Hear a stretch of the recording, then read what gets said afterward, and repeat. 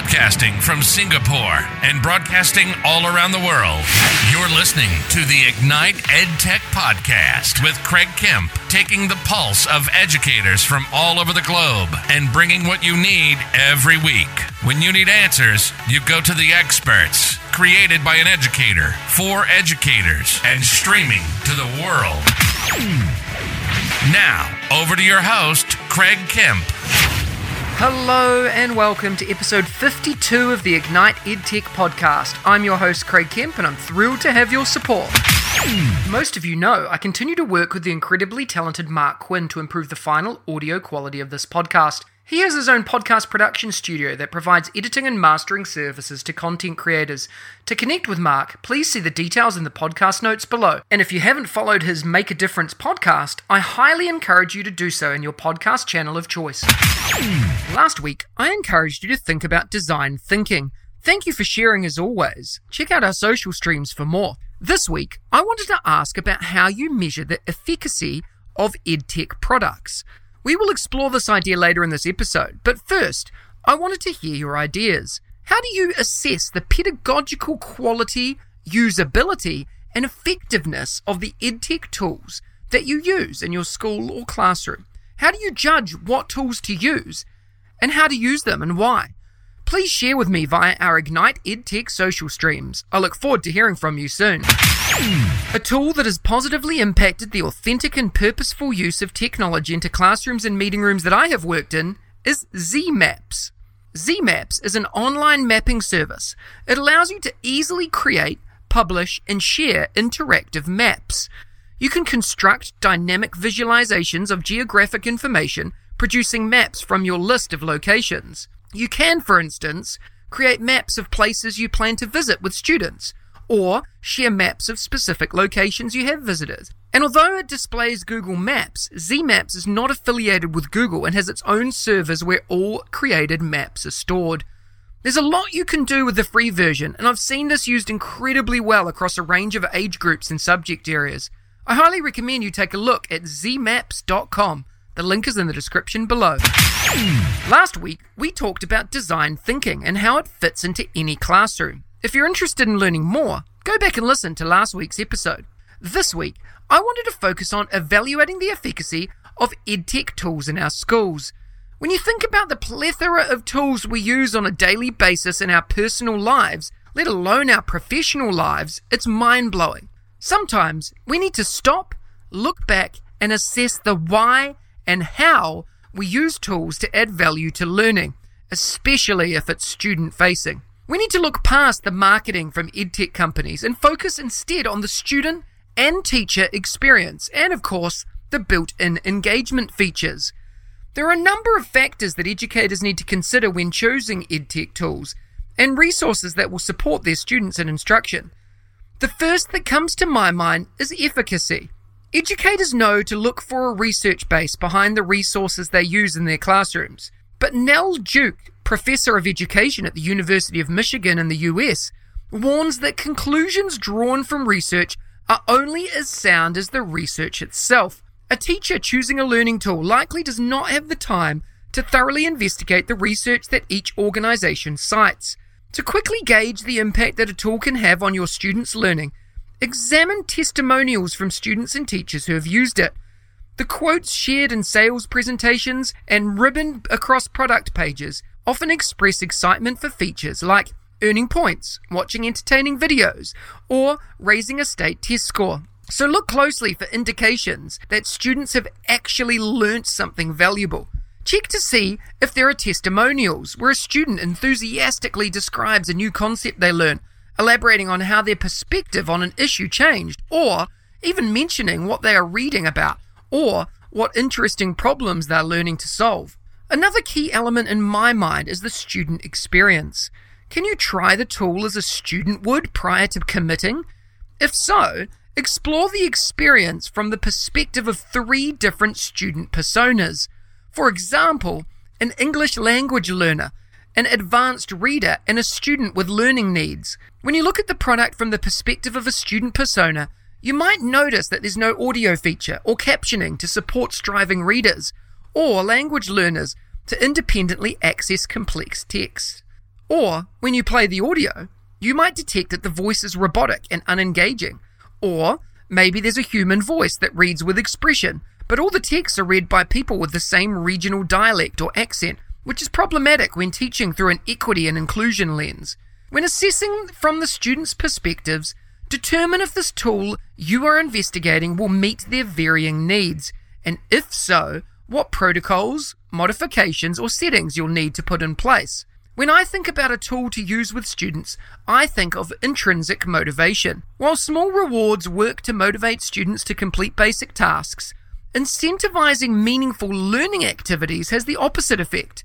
Yet, many EdTech tools rely on features like points, badges, and even competition among peers to extrinsically motivate students to stay engaged. Celebrating students' progress with quantifiable measures can be helpful, but the progress celebrated has to be meaningful to the student. When exploring EdTech tools, ask yourself these questions. Do students set the goals? Who guides them to set ones that are measurable and achievable? Do they get to choose when they see status updates? Or do dings and cheers confront them uninvited? Are these rewards a minor feature, outshined by the stimulating and relevant content the student is actually engaging with? Or are they the primary factor in motivating the student to participate? Extrinsic rewards can help some students initially engage, but then the stimulation offered by the content and learning activities should take over. When testing a program, consider the balance between extrinsic rewards and opportunities for students to cultivate intrinsic motivation to learn. Finally, one of the features that's important to me is the teacher experience.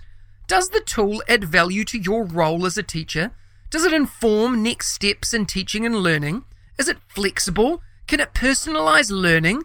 Does it produce useful reports to support student learning? Many programs struggle with these elements, and while engaging for students, they provide limited data to support the teaching experience. In some cases, a program's flaws can be addressed with ongoing training and coaching. So it's important to know from the start if the tool is so complex that expert training is needed in order for teachers to use it effectively.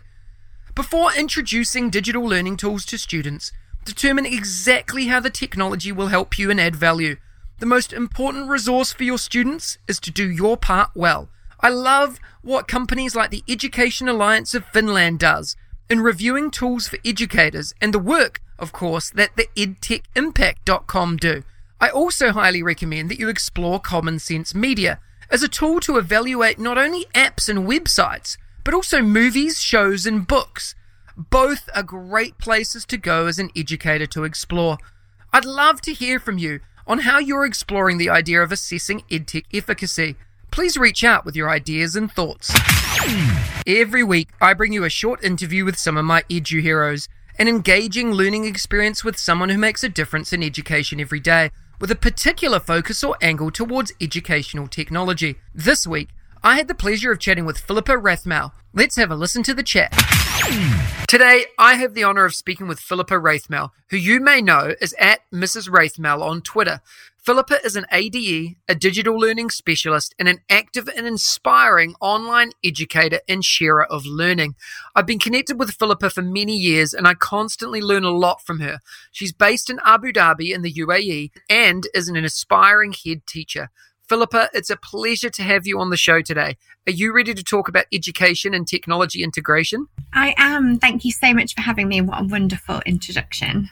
Absolute pleasure. Let's go. Why don't you start by telling us a little bit about your current role and what inspires you to do what you do?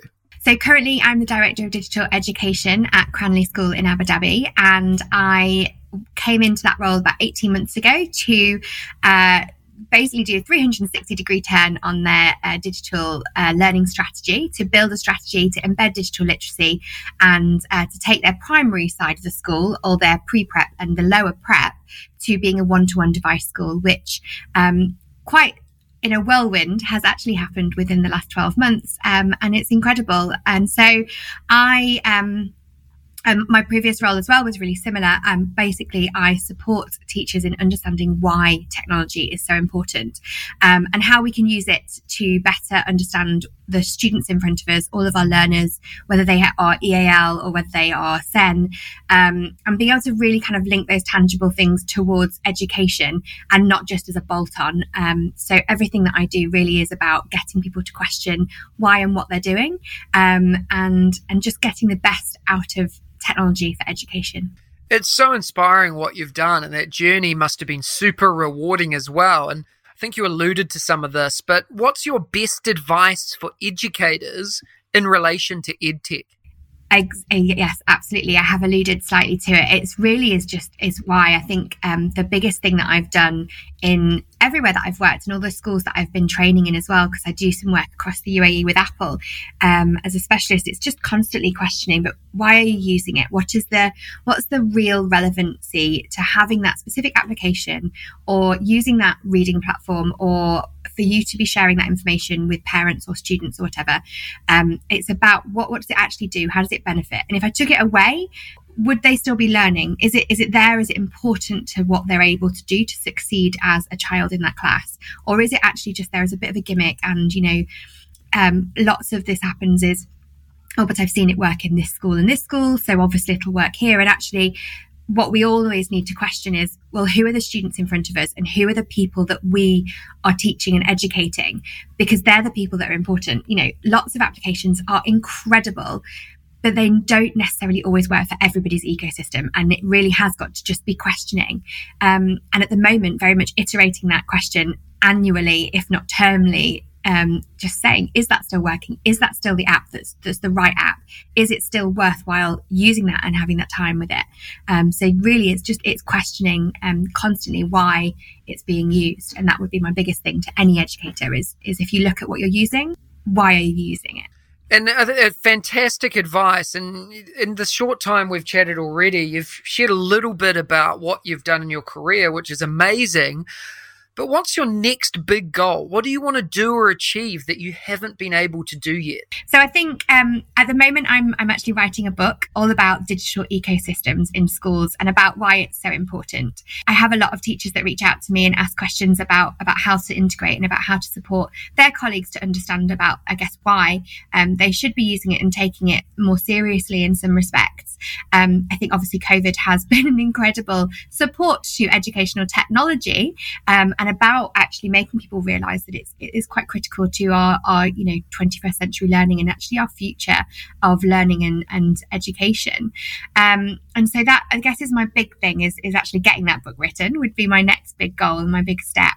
And my biggest goal and dream is really just to have my own school and to just have lots of really quirky things going on that just really inspire learners. I love that kind of concept of in the morning they might have like lots of different challenges and projects they might be engaging with, but in the afternoon actually everybody's outside and we're building things and we're working together and we're tech goes down and actually you just use those interconnection skills that we have, those personal skills, and just really develop our own understanding of how humans connect. And so not necessarily pie in the sky. I don't think anything is these days. But yeah, that would be my dream. Yeah, wow, that sounds so cool. I love the sound of that. It's definitely a place I'd send my kids to. Now, you haven't really talked about this yet, but I'm really keen to dive a little bit deeper about this. You've got a website that's pretty well known, Designed to Teach Digitally. It's packed full of ideas and resources. What inspired you to start it, and what can we gain from engaging in your website?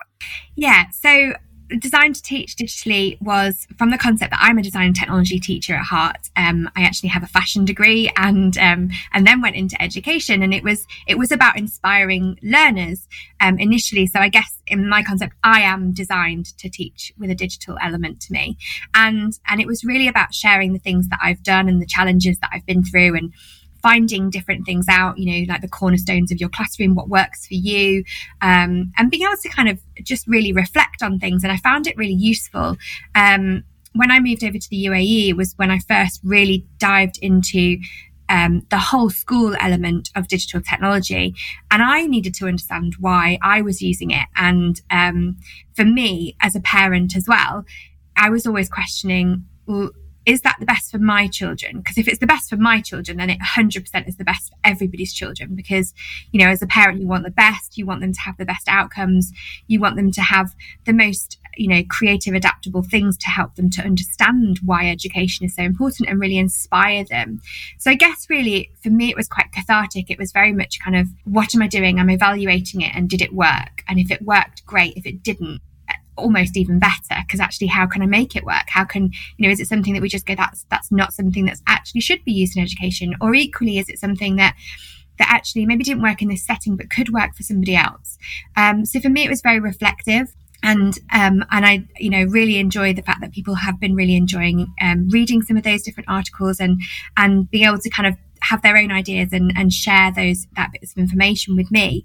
A lot of the information that I've been getting back is that it's been really helpful and supportive, but equally I also love getting other people to write things on there. Like actually one of the most popular blog posts on there is about Kahoot, and it wasn't written by me, but that was kind of the point of it. Was I can write a lot, and I could write about all sorts of things, but actually I don't just want my perspective. I want educators' perspectives. From in the last 12 years, from when I first started as a teacher, where everything was a closed book, everything was a closed door, and my head of department made every single person write their own lessons and their own schemes of work because she didn't want to share them.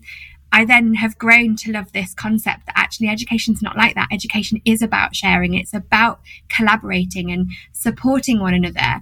And that really is kind of the whole concept of Design to Teach Digitally. It's about sharing, it's about supporting, and it's just about trying to inspire people to think, I guess, a little bit differently about education and what it could be. It's a fantastic resource, and we'll make sure the link to it is in the podcast notes below. Let's dive into some quick fire questions. Just the first thing that comes to your head and a little brief explanation as to why. What is your hashtag one word for 2021? My word, I think last year was resilience. This year, my word is tangible. I absolutely love the word tangible. I think it's really clever, but also I think education has to be, and that helps us to adapt and develop. If we make sure that what we're teaching is really relevant to the current situation and the students in front of us, and we make those links and create those links, all the stronger learning will happen. What's your favourite EdTech book or resource? Currently, I'm a little bit obsessed with teaching walkthroughs. It's called 5 Steps to Guide Instructional Coaching. And there's a few different reasons why. I think Tom Sherrington is incredible anyway. But I also really like the way it's thinking differently. And it's thinking much more about this concept of supporting staff and developing them as leaders in their own classrooms, in the schools, and about not kind of having that pressure on somebody. I mean, the amount of times that I've been told, it's learning walks, you're going to be observed. If you don't do well enough in this observation, then, you'll be put on X, Y, and Z project or course, or somebody will have to monitor you, and all those different things. And that's really scary to teachers and for the whole of the school to be told that. And, and it happens across the world. We have to do these learning walks. It's really important. And then what do we get out of them? And potentially a lot of feedback from the staff that I've spoken to and schools that I've worked in, lots of people go, no one even comes and talks to me about what I did or how it went well. And I think that idea of actually it being much more coach driven is really important. My last school specifically was incredible. It was distributed leadership. And I loved one of the facts that, now reflecting upon it, is that everybody was able to give them the opportunity to be a coach and to be a mentor. And it didn't matter about hierarchy. You could potentially be mentoring the principal. The concept was that you were there to talk to them and talk about these ideas and concepts and share and challenge those objectives and question whether something went right or wrong, or whether you believed it did or not. And actually education, again, it shouldn't be, oh, that was a terrible lesson for that 5 minutes that I was in there, that didn't work. It should actually be, that didn't work at that moment, but goodness, 10 minutes later when I'd realized that wasn't working and I'd done something else and I changed it, or in the next lesson when I went back to it in a different perspective, it worked really well. And I'm really glad that I failed at that moment, because now I've succeeded with those students. And I think that coaching mentality is incredible. And the book is just full of all sorts of different teaching and learning strategies, but equally that whole, how as a coach yourself, do you ask and start to get those questions out of your staff? And how do you start to tweeze into those different concepts and ideas of just being able to make every little bit a little bit better? Yeah, that's really cool. And we'll make sure that's linked in here as well. It sounds like a pretty inspiring resource.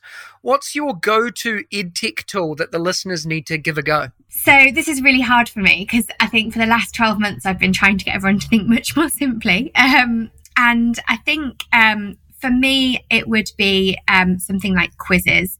I have seen over the last 12 months and done case studies on it actually in our school. And I love those little assessment tools.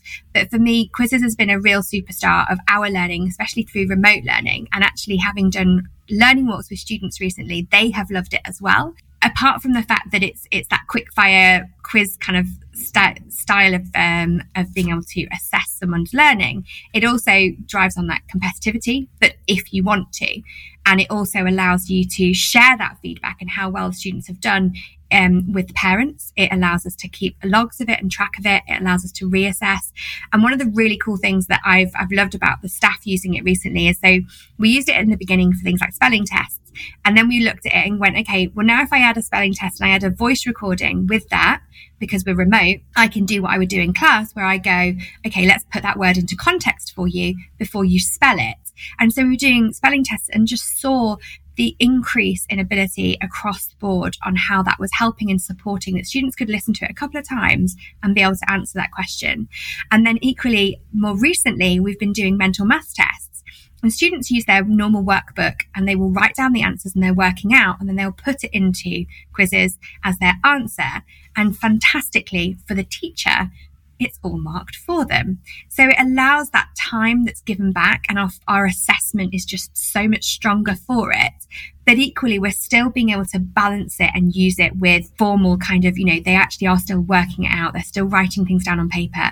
And it's that balance and that development between. It's been really, really great for our teachers to be able to have that sort of assessment and to be able to continually do it and really engage students that's not fully on screen. It's not always competitive. And it's really reduced anxiety within our students. So I just think it's a really flexible tool. And if you were to have any job in the world, what would it be and why? I've been thinking about this quite a lot recently. And actually, one thing that I would just like to do is be able to go and just support as many people as I can. Where we live at the moment, and the job that I have is incredible because it supports my children to have, one of the best educations and things like that. But actually, it would be incredible to be able to go back to kind of the roots of where I started teaching and the reason that I started teaching, which was to support those children who don't have everything and don't have, even some of the basic things. And I think going back to that style of teaching and that type of education system is what I would really like to be doing and really be drawn to, is just helping support those who really, really need, the best educators who have the best thoughts at heart for them. I love that. That's really, really important. Finally, Philippa, what's your favourite education-focused quote? It says, don't miss out on something that could be great just because it could also be difficult. And I think that's just really key to education, is actually, sometimes it feels like it will be the hardest thing in the world, but if we take it step by step, it's something that could be just incredible. Yeah, I love that. Philippa, you've given us so much information, so many links, ideas, and inspiration. The listeners are going to want to connect with you. What's the best way for them to do that? So I frequent Twitter far too much than I probably should do. So it's at Mrs. Wraithmel. And I also have designtoteachdigitally.com.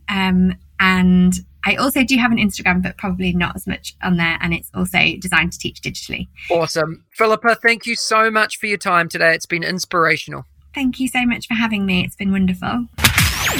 Next week, join me for episode 53 of the Ignite EdTech podcast, when I'm joined by Mandy Freilich and Jake Miller. One of the things I love doing is giving away prizes as a thank you for tuning in, listening, and hopefully following the Ignite EdTech podcast. Last week, I gave away an hour of consultancy with Ignite EdTech.